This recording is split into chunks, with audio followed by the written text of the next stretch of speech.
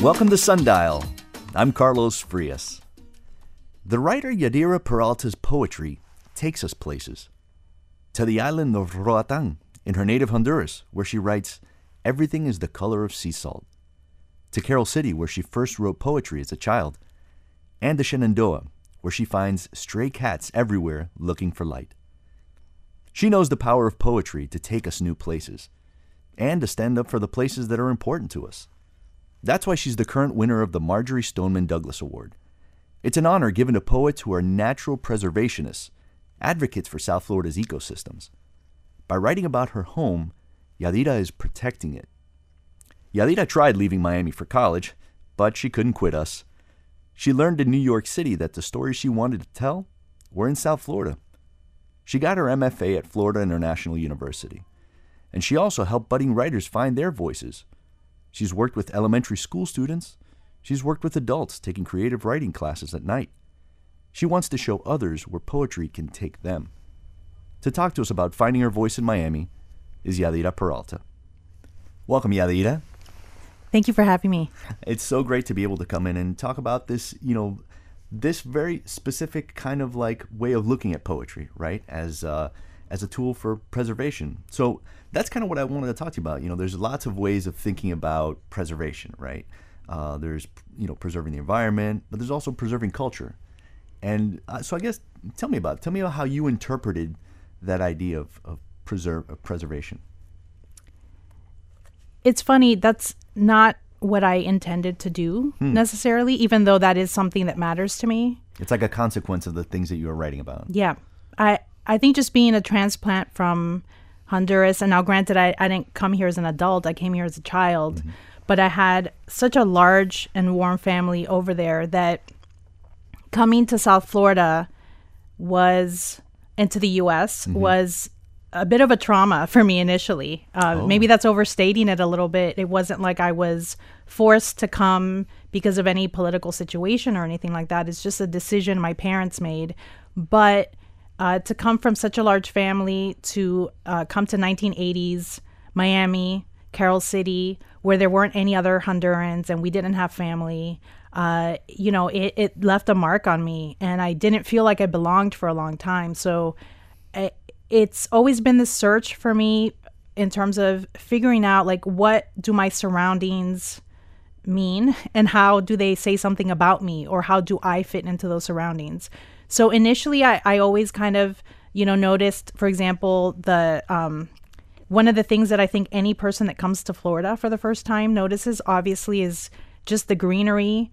Even if you're in the suburbs, again, 1980s Miami, living in a house with no AC and lizards coming in and out and that kind of thing, and just that's like a thing that I noticed, and I that's what I wrote about. Right. Yeah. As you kind of capture these little bits of reality that end up being stitching together the culture that you grew up in, right? And I mean, like, your poetry is full of that, right? Is kind of capturing these moments of Miami and moments of South Florida, things that speak directly to us. And I understand that you wrote a poem about coffee. And I'm like, South Florida loves its coffee, its cafecito. And just to give folks a little sip, a little flavor, would you read us a little bit of your coffee poem? Sure. Okay. Because, as we talked about, that's such a part of that's another way to kind of look at preserving culture, right? He's talking about all these little things. So whenever you're ready. Coffee. The coffee bush that sprouts from Honduran soil thrives in the shade. It is a heavy gift. Life of mornings accumulated, the smell of freshly tilled soil. Her vagrant berries are picked by children and spilled like marbles over the highlands, or else smuggled over the border and sold to us as Guatemalan. I once saw a river the color of coffee with cream.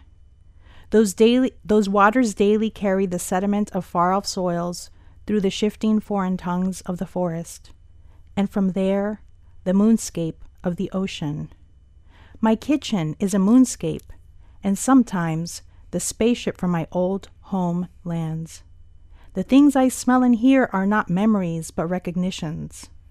Some things are meant to travel far from home and never return. Wow, that was Yaddyra Peralta reading her poem titled Coffee, which speaks so much to South Florida's obsession, right? Cafecito, but also so much to your hometown. There's so much visual and sense and sights that you recall. Did that represent what you remember of Honduras, or have you spent a lot of time going back and forth? Part of it does represent what I remember of Honduras, but then there's a little bit of research thrown in there, which is a thing that I do with some of my poems because I'm interested in where things come from and in history. And really what sparked this poem was, one, I had a cup of coffee in front of me, and so I wanted to figure out, how do I write about coffee in an interesting way? But then I wondered, and now I wrote this poem at least 10 years ago, why at this time, why do we hear about Jamaican coffee, Guatemalan coffee, and not Honduran coffee? And that's when I found out that Honduran coffee was sometimes sold as Guatemalan because, I guess it was more marketable at that time. Oh, that's so funny. Yeah. Yeah. And I mean, I think when you write about place, it's so important. It really builds an image in people's minds. And it leads me to this award that you were given. And it's so much about writing about preservation of culture. So talk to me about stories of climate and place, because they're so important in South Florida right now. Talk to me about your interest in writing about that kind of South Florida's singular ecosystem, So a lot of that, was sparked by, when I was in college, I started going to the Everglades, first for an art class. Then I started doing photography.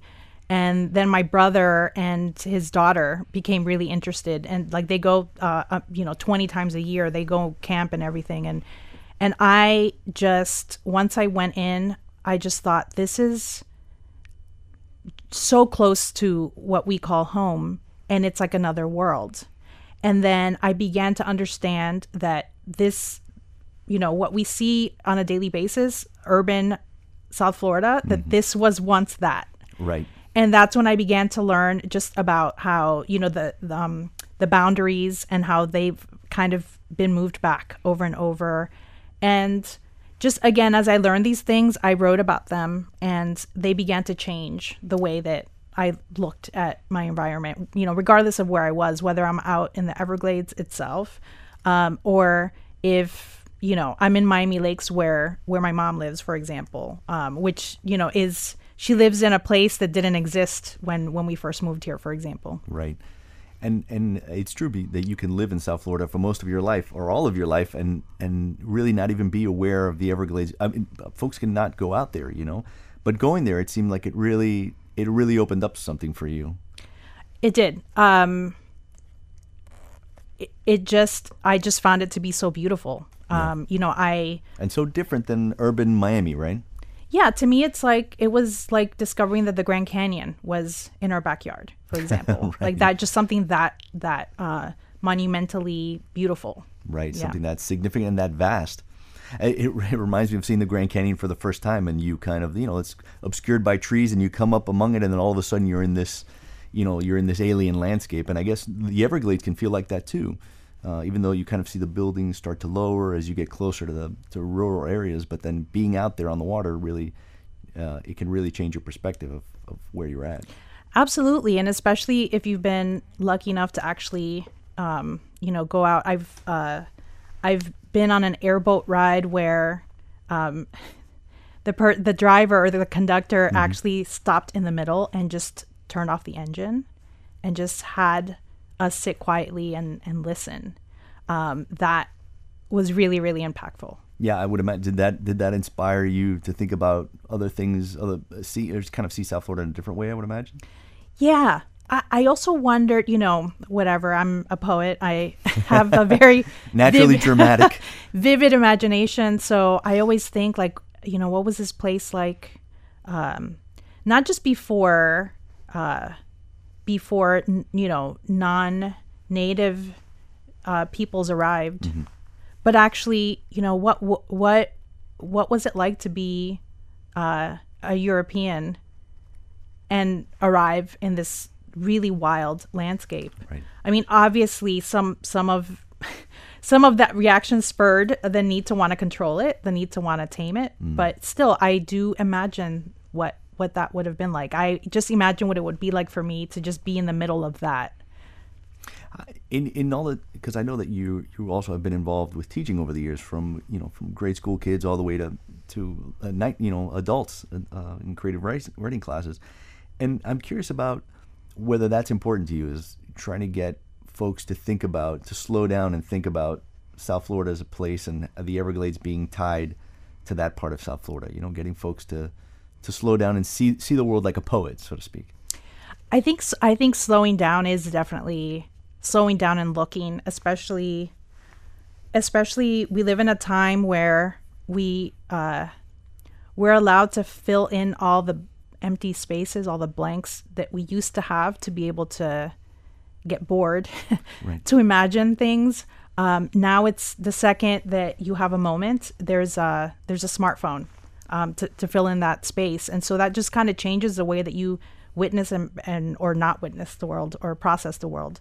So whether I'm teaching poetry, whether I'm teaching essay writing, getting people to stop and look is incredibly important. Getting people to stop and listen to their own voice is incredibly important. Yeah, there's so much to be said for those quiet moments. I think the director Christopher Nolan was talking on Fresh Air last week about not having a smartphone, just to preserve those moments of being bored or being quiet or spending some time in that 5 minutes before a meeting, focusing on that person that you're going to talk to.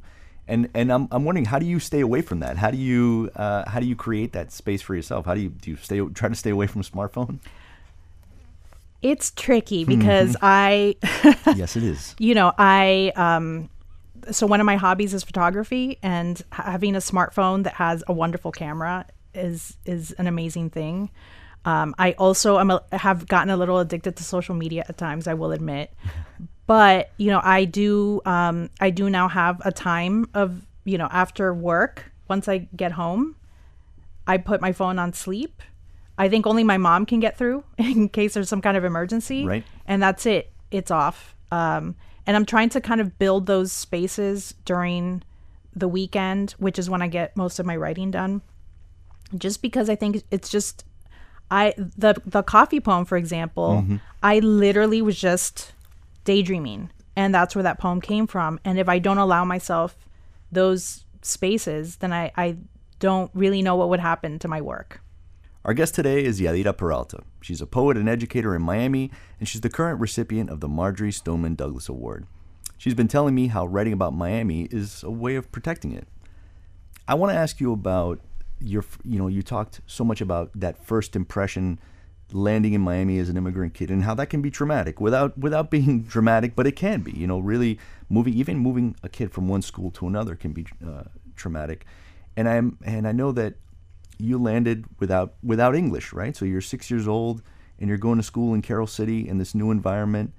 And I'm curious when poetry came into your life early on that helped you feel more like this place could be home. So I would say right away, once I started school, it was a weird experience, especially because I was incredibly shy. I really was that kid that just would like to sit in the corner and just daydream all day. And to be in a brand new environment, and not understand what anyone was saying, not understanding the American school system. Right. It was a bit weird. And the one oasis was Spanish class. So we were, pulled out for Spanish class, I think about twice a week. And the teacher, for some reason, if I remember correctly, I was done early with my work one day. And she noticed that and just sat down with me and showed me how to write a haiku about some flowers that she had in the classroom. And were you writing in English or in Spanish at the time? Spanish. In Spanish. So she kind of approached you all right, she kind of met you where you were and teaching you in that way. So that must have been huge for you. It was. I mean, especially because I liked to do it. I really didn't. I loved to read in Spanish before we came here, but I didn't know that I had an affinity for language. That was not a thing that I knew about myself. So she just kept doing it for the rest of the school year, and then entered some of my poems into the Dade County, what was called the Dade County Youth Fair at that time. I remember that well. Like, for me, it was like, I love doing little model buildings, and there's nothing like, you send this thing away and maybe a ribbon comes back later, And that must have been a real, really furthered your interest in that, right? Is having someone take an interest in you early on, and then kind of seeing early rewards for it, right? Yeah. So a ribbon did come back for me.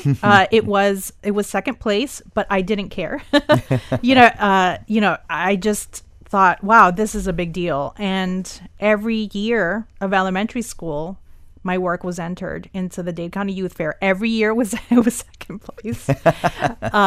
All I like to say is that potentially it's just because my work was a little weird, probably. But what weird in what way? What kind of things were you writing about? I don't even remember. I know I had an interest in like classic horror movies at one point.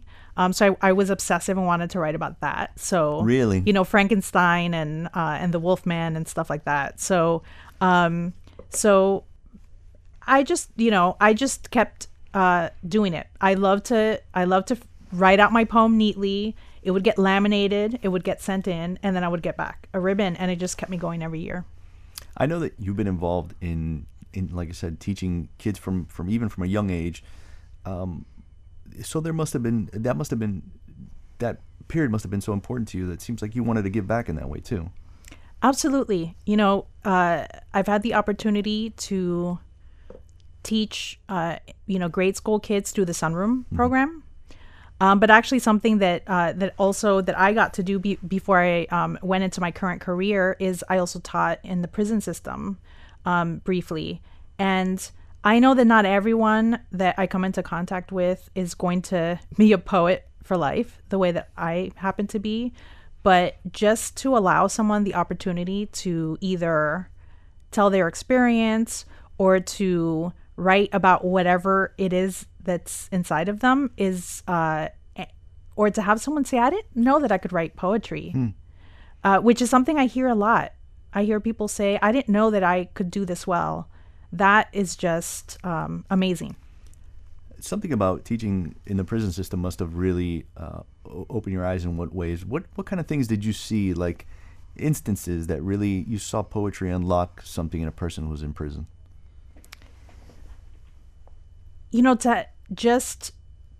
I think there is where I saw just that need to want to voice something. And by the way, for me, I think I got something out of it just as much as some of the students there might have. My sister in the past she's in law enforcement, and in the past she worked in the prison system. And thankfully she's not one of, some people will tell you, oh, be careful, don't do that, or why would you want to go in there? And she immediately said to me, oh, they need someone like you. Oh, wow. Your sister recognized that. Yeah. And what was it specifically that she thought that you could provide, that you could help unlock, so to speak? I think it's just that that opportunity to be able to communicate something, authentically. Right. And what did it do for you? Because it seemed like you're saying that this experience really had a profound effect on you. I'll be honest with you. I think a part of it was, and I wouldn't have admitted it about myself at the time, but I went in with my own prejudices in terms of, why someone would end up in that situation. And I met all kinds of women from different backgrounds, and, including someone that could just as well be your next door neighbor.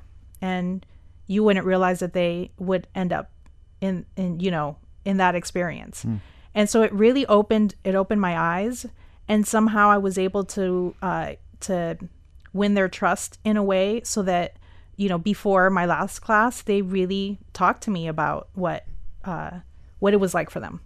In a lot of ways, it's like going to the Everglades for the first time, right? It really, you had your eyes open to a huge part of I mean, that is a fact in American life. You know, the we have so many people incarcerated. You really had another experience. You really had an experience there. I did. I feel privileged. I feel privileged to have that opportunity because not many people can have that kind of contact or access and then have their eyes opened. So I feel very lucky to have been able to do that. And I will say I did that with a really great organization in South Florida called Exchange for Change. Just like something like that, you have such a strong connection to South Florida, and you're really kind of plumbing those depths of the people who live here, even who are incarcerated here. But there was a time where you wanted to leave Miami, right? Like right after high school? Yeah. Tell me about that. And why? Why would you want to leave this? Well, I did have some remnants of that feeling like an outsider. I think more than anything is because I grew up in a South Florida that was pre Hurricane Mitch. So there weren't that many Hondurans, and that kind of mattered to me for some reason. That just mattered to me that I just didn't find. I had friends, obviously, and I had my own community, but I always felt like an outsider. Right, you were still looking for your tribe. Yeah. And also, while I knew that there were artists in South Florida, I guess I had this romantic notion of going to a place like New York where that's really where stuff happens. And I loved New York. It was super exciting. But, I was not inspired to write in New York in the same way that I've been in South Florida. I cannot explain it to you, but I could spend... If I were immortal, and I'm not, but if I were immortal, I could never run out of things to write about in terms of South Florida. Is that something you only realized when you came back? Oh, absolutely. Yeah. I came back for grad school. I brought my ex-boyfriend who, from Massachusetts, never been to South Florida. And then just to experience it through his eyes as well, just culturally. How he processed the slang, or the way that people spoke to each other, the La Ventanita, all this stuff, to see his eyes just sort of open up and experience this. I realized this really is a special place that is like no other. Oh, you really started to see Miami with a fresh point of view. What I know that you can't really express what it was about New York, but where you couldn't write there. But tell me about what that period was like for someone who really expresses themselves through writing so much, to be in a place and a time, where you couldn't really find the words. I mean, I did some writing, but it was mostly like, I thought I'm just going to practice describing people on the subway. And I did that. I called that sketching. So sketching with words. So I did nice. That. Like kind of street photography, so to speak, but with poetry. Yeah, absolutely. But I wasn't compelled. There wasn't an emotional connection. There wasn't. I didn't feel like, I'm in, even though Queens is a great place, Jackson Heights or Greenpoint, I'm naming different places that I lived in New York. I didn't feel the need to know like its history. I didn't feel the need to know like, why does this street look this way versus another way? The way that, it just even walking down I live in Little Haiti, and just walking down my neighborhood, I'll say, that house is really interesting. It's built with coral rock. Let me learn. Let me go to the history museum and see if I can learn a little bit more about that. What was there a moment when you were living there, and then, I don't know, was it a visit back to Miami? What was it that came back and for the first time made you realize, oh, I need to be in this place and not in that place? I felt like it probably was just a sense of homesickness that initially drew me back. What did you miss most? What things did you miss? Yeah, I miss coffee. I can tell you wrote a whole poem about it. I miss Cuban food, which, even though I'm not Cuban, that's just something I grew up with. And I missed the ocean. Oh yeah, if you grew up down here with the ocean, just knowing that you're close to it is enough sometimes. Absolutely. A warm ocean, not an icy one. Yeah, not an icy one. So, everything. Our guest today is the poet Yaddyra Peralta. She's a poet, essayist, and the current recipient of the Marjorie Stoneman Douglas Poetry Award. So you had this grand realization that Miami is this place that you're really connected to, and you're curious about it. Tell me about those moments being back where you find yourself being creative again in a way that you weren't, where you're working on the technical in New York, but here you start working more about the emotion starts getting into your work. One example is my first home upon coming back was Little Havana. And I don't know. I wanted to know everything about You went that very neighborhood. Miami. You came back and you wanted to be in the there was, because you have so much motion and so much so much population density in that part of town too. What made you pick that of all places? Well, I happened to be teaching at Riverside Elementary. So I wanted to live near there. Near where your kids went to school. Yeah. And so 2 blocks from Calle Ocho. Why was that important for you to be near the students and near the school where obviously you don't have to commute, but was there something else about being able to connect with the kids you were teaching? I think that, a big part of it was the commute. But also actually, and I'm just making that realization right now, is, so I wasn't a classroom teacher, I was a resource teacher in writing and reading. So I would work with the kids who were below grade level in the 3rd and 4th grade. And a lot of my kids were Central American. A lot of my kids were Honduran. And I just thought, this is what I would have, this is what I wanted when I was their age. I wanted to be surrounded by, my accent and my Spanish and all of that. So I wanted to get to know the neighborhood and how it had changed since I'd left. Yeah, because Spanish was such an oasis for you when you came here, and it seems like you were providing that for them too. Is giving them giving them language and giving them a comfortable place to be. Yes, absolutely. So, did you start introducing poetry right away to them? Was that something that was important for you to do? Well, so I was trying to help them pass the essay writing, but I did introduce elements of poetry, like figurative language and that kind of thing. And another thing that was really important was I know how stressful it is to be a kid and be told, you need to pass this essay test, and it just becomes like an essay is made up of parts and you're just checking off the checklist. But I was kind of trying to get them to really connect in an authentic way with not just their voice and their experience, but the actual act of writing. That it's this thing that you're being tested on, but it's also a really valid way for you to be able to see the world and tell your story. I've heard you mention that you approach teaching like a poet, right? So talk to me about more what that means. Is it more of that thing, looking at less as a technical aspect, but more of a opening up this person, right? Yeah, the technical aspect is important, but I try to kind of back away from that a little bit and say, what is your experience? So I ask questions.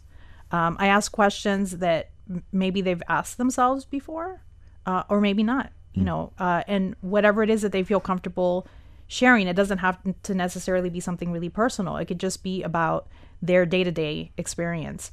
And so I it's about getting them to, again, slow down, collect those details, and figure out how those details can be, made into something that is, that, I don't want to say articulate, but can be read by other people, can be listened to by other people. I'm curious because so much of it, you're asking them to look at their lives early on. You're asking them to be self-aware. And I'm trying to think of, a lot of immigrant kids, sometimes their immigrant families come and they start, there's almost no time to think about those things. Parents are very busy and what have you. And sometimes it gives a kid a chance to just kind of find that in themselves. And I'm wondering, what was your experience like? When your folks came, did you see that reflected in some of the students you were teaching? Yeah, I know for me, for my dad especially, since he had spent some time in the U.S., even though he was Honduran born, he was an American citizen. When I was born, had spent a lot of the 1960s in the U.S. And when my mom decided that we were going to live here permanently, it was really, really important for him that we learn English right away. It was really important for him that we not have accents and that we just become American. And the one thing that I think kept me is that, again, I was a very shy kid.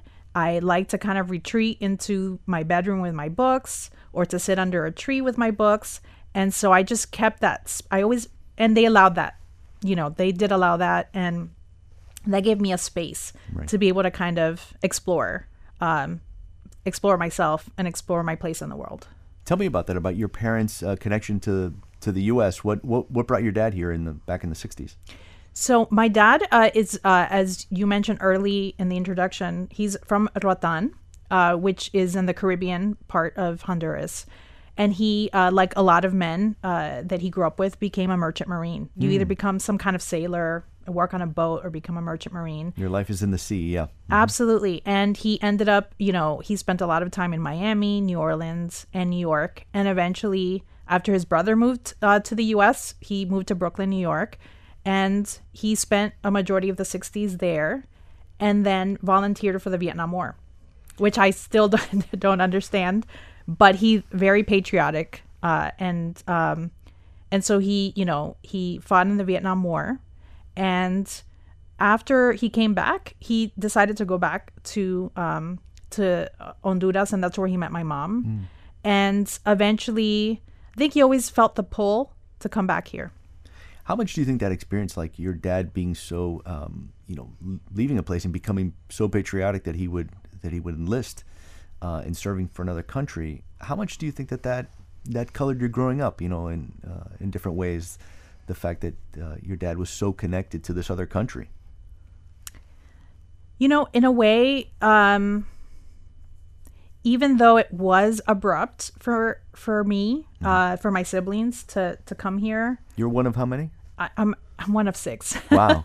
Yeah, and I have my older brothers were in their teens, so that was even weirder for them, I'm sure. There's a whole range of experiences there. Yeah. In that age, yeah. And so I had heard English in the house earlier. My dad loved pop music. He loved Motown music. So what did you grow up hearing? What was always on the playing on the record player? Gladys Knight and the Pips, the Platters, the Beatles, Elton John. So, and that actually, I've loved music all my life because of that. So, it was weird to come here, but it's not like everything was brand new. Right. I was almost becoming acclimated earlier. Right. How much did music become part of your life growing up? Because there's so much in poetry. Like, I always look at a piece of poetry and I feel like, oh, these could be song lyrics, And how much was music a part of your gugrowing up? I actually thought that was an alternate place that I could have gone to. I played guitar, I played piano. So did my sister. There was always music in the house, and this was important to your parents. Did they play an instrument, or was it important for them to kind of encourage this artistic interest in you guys? They did not play instruments, but my mother was more of a classical music fan and always played it. So, as soon as she realized that we had the interest, she paid for piano lessons. And while I stopped playing music in college, I do when I write, it's very important to me that when I'm choosing words, that I'm not only choosing words for their image, but also for their sound. So, you're at this point in your career where you're creating poetry, but you're also teaching. You're also working for Mango Publishing, right? Which is really help in very much a similar ways, helping others find their voices in their writing and getting them published too. What has that been like for you to kind of still be in this role, but kind of in a different way? I've experienced a gamut of things at Mango Publishing. So I've been an editor who looks for writers who are looking to publish. Mm-hmm. So I've done that. I've also helped the other editors get the manuscripts in shape, in a sense. So I've coached their authors for them. And now I've actually been moving into a new role, which is what's called head of people, which means that that's a perfect creative title. Yeah, and there are some HR functions, but it's also checking in with everyone, making sure that they have the training they need, making sure that they're taking vacation, so taking care of themselves and making sure that we're taking care of each other. So, I know there's that which was weird for me when I first heard it, that companies have culture, but, we do have a culture. There's a vibe everywhere that you go, and definitely the vibe there is one of openness and making sure that there is that openness in terms of, regardless of whether you're in management or not, making sure that you understand what's going on and have a say. Right. So you have this kind of like this 9 to 5 where it's, very, very, structured kind of job. But so tell me how that opens up your time and your ability and your interest to continue to create on your own, and create your own poetry.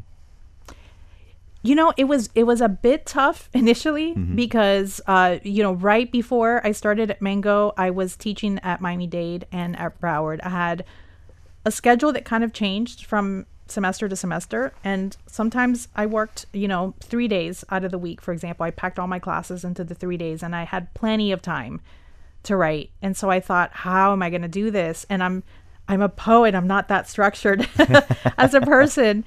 And I figured it out because I wanted to. So, I wake up in the morning sometimes and do the writing then, or I carve out a few days out of the week and also the weekend. I spend a lot of time on Saturday writing. Yeah. Yeah. What kind of things are inspiring to you now? Do you find yourself being pulled into, and are there grooves that you keep finding that you return to?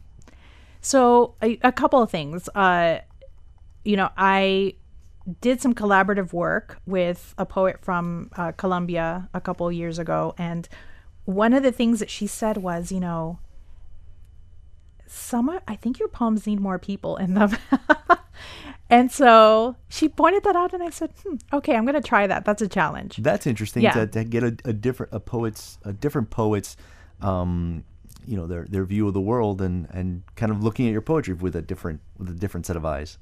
Yeah. And so that's when I made a concerted effort to, a lot of my poems time travel, they go back in time, but to begin to write more about contemporary Miami. So that's one thing. The other one, which is a little sad, but I've talked a bit about my father today, and he passed in March. I'm sorry. And so that figuring that out, his, what his life means, what it meant to me and my siblings, and just also how to navigate this new, I think, I've mentioned it to someone, it's almost like being in a new country, to be in a land without a parent or a land of grief. And so that's also been interesting to me, is to figure out a way to write about that. Right. I imagine poetry's, how have you used that tool to write through that grief? I think it's, again, figuring out how am I looking at the world now, which is, how has it different changed now that my father's not in it? Because I'm different now. Yeah. So it's almost like any transformation that you can imagine going through in life changes who you are and how you see the world. I think of, for example, the first time that someone falls in love, that's, wow, that changes you. And it's universal. Yeah. Or the first time you see a beautiful place. I mentioned the Everglades earlier today, in that first time. So just seeing it in that, trying to see it in that way. Yes, there's emotion there, but also there's something kind of objective about it, if that makes sense. Yeah, in the sense that it's something universal that, everyone eventually, if you live long enough, you lose a parent, whether it's very early on or later on. Have you spent some time writing about that? Have you produced any poetry from that? Yeah, I have. Nothing yet to publish, but it's funny that I wrote a fair bit about my dad and where my dad was from, because in terms of origins, that's the place that I'm most connected to. And he noticed that, even though he was very skeptical about my being a poet and my doing that as a lifelong pursuit, he began to notice that. In what ways? How did he bring that up? He could just see it in your writing? There's one, the poem Rotan. Once that was published, and I didn't give my parents the book because, it's an anthology. I thought they're not going to read it, but, I gave it to my sister and she showed my dad, and that was like, wait a minute. Your work is in another book? Of course they read it. They're your parents. So it's kind of like, I think it was really interesting for him to see the way that I saw the place. Oh, interesting. The that places he was from. That he had talked about all these years, and kind of what you had gathered from hearing those anecdotes, those stories. Yeah, and just realizing that like I had really absorbed a lot and had carried it with me. Right. A lot. Yeah. Is there any poetry that you have brought today that you would like to read that kind of speaks to that theme, or it kind of tells us a little bit about where you are right now with your poetry? Well, I have that poem, Rotan. We would love to hear it. Yeah. Great.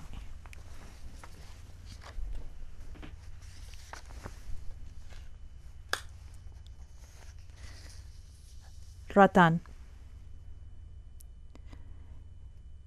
Seaside houses sitting on stilts, and the kerosene lamps at night carried by my grandfather. The feral roosters gather to sing in the sun sometimes. In the same yard, the cats stalk the chickens. At night once, my father took me to see his old ship. Who said the ocean sounds like the clang of a bell? How did the sea floor not rise up? Have I not mentioned my grandmother? In the morning, the tilting schools of fishes, the rococo coral, and the sea salt colored everything. Pitch black when you open your eyes, so you think you are still sleeping. Sea turtles in confinement, they were bound for soup. Coconut bread, buttery fish sauce, and crab meat slipping out of cracked legs. Our bodies should burst into rain. The sky today is a kingdom of cumulus clouds. What are the places we go to when we think of the end? That was Yaddyra Peralta reading her poem, Rotan. Talk to me about where these images come from. Are these from the stories of your father? Do you have any interest in, or is it going to Honduras? Like, tell me about the origin of that.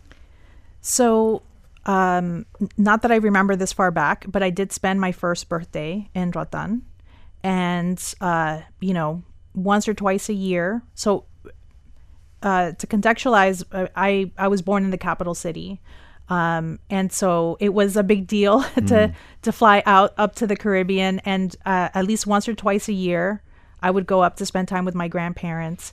And even sometimes by myself, I would get sent by myself to go spend Christmas with them or something like that. Wow. So I do have memories from as far back as 18 months, 3 years old. Granted, the older one gets, they become fuzzier and fuzzier. But some of these it's an amalgamation of actual memories from childhood and then going back and spending time, as almost like sadly as a tourist, going back to Rotan and experiencing what it's like today. Right. I think there's something that anybody who's bicultural, that is, whose family is from a different place, but you grew up here, but you grew up with those stories, can see in your poetry that kind of mixing of truth and fiction, right? Yes, absolutely.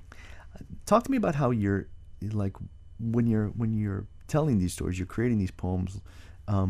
How that has changed for you over the years, like as you go from, creating these stories that were handed down to you, till then you start kind of incorporating them into yourself. How has your poetry changed? That is a really great question. I think my process is similar. I sit down. Sometimes it's a question. You know, I like to think that if I were had been born in another lifetime, maybe I would have been a historian or an archaeologist or something, or an anthropologist. So it starts with a question, and then I try to answer the question with the poem, and it's kind of like whatever comes up in terms of what my imagination is bringing up. Sometimes they are associative things that don't have to do with the actual thing. And sometimes I pop in and try to do a little bit of research. That's the one thing that I've tried to pull back from a lot, because while research and what is factual stuff is really interesting to drop in a poem, I can get totally lost in that. So I kind of try to just trust my own imagination as and my knowledge of words and my love of words and the way sentences are formed a bit more. Before we go, I wanted to ask you, you were awarded this award, the Marjorie Stoneman Douglas Poetry Award, and it's so much about preservation. So kind of what are you looking forward to writing next? Like what are the things that are interesting to you now?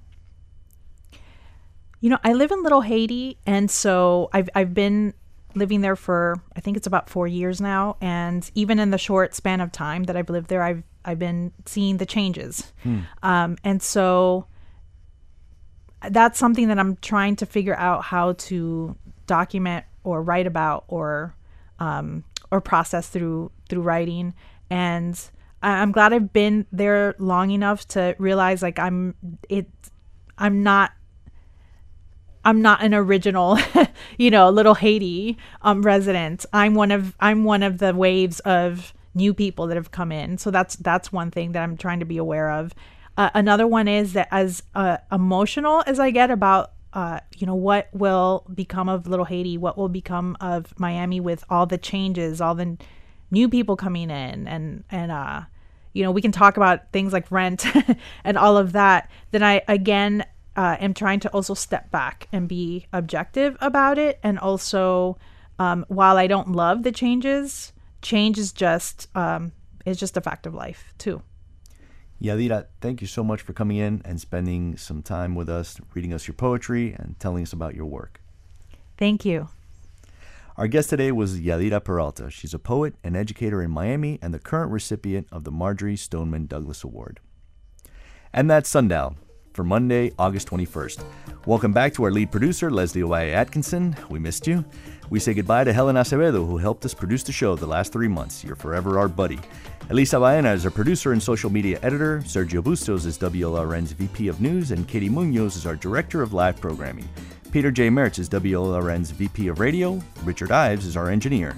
Our theme music is by the Miami Afro-Cuban funk band Palo at gopalo.com. You can download a podcast of this program. Just search for WLRN Sundial on your podcast app. Coming up tomorrow on the program, bringing Miami together through the instruction and exhibition of art. Marie Vickles is the curator in residence at the Little Haiti Cultural Complex. Marie joins us. I'm Carlos Frias. Good vibes only.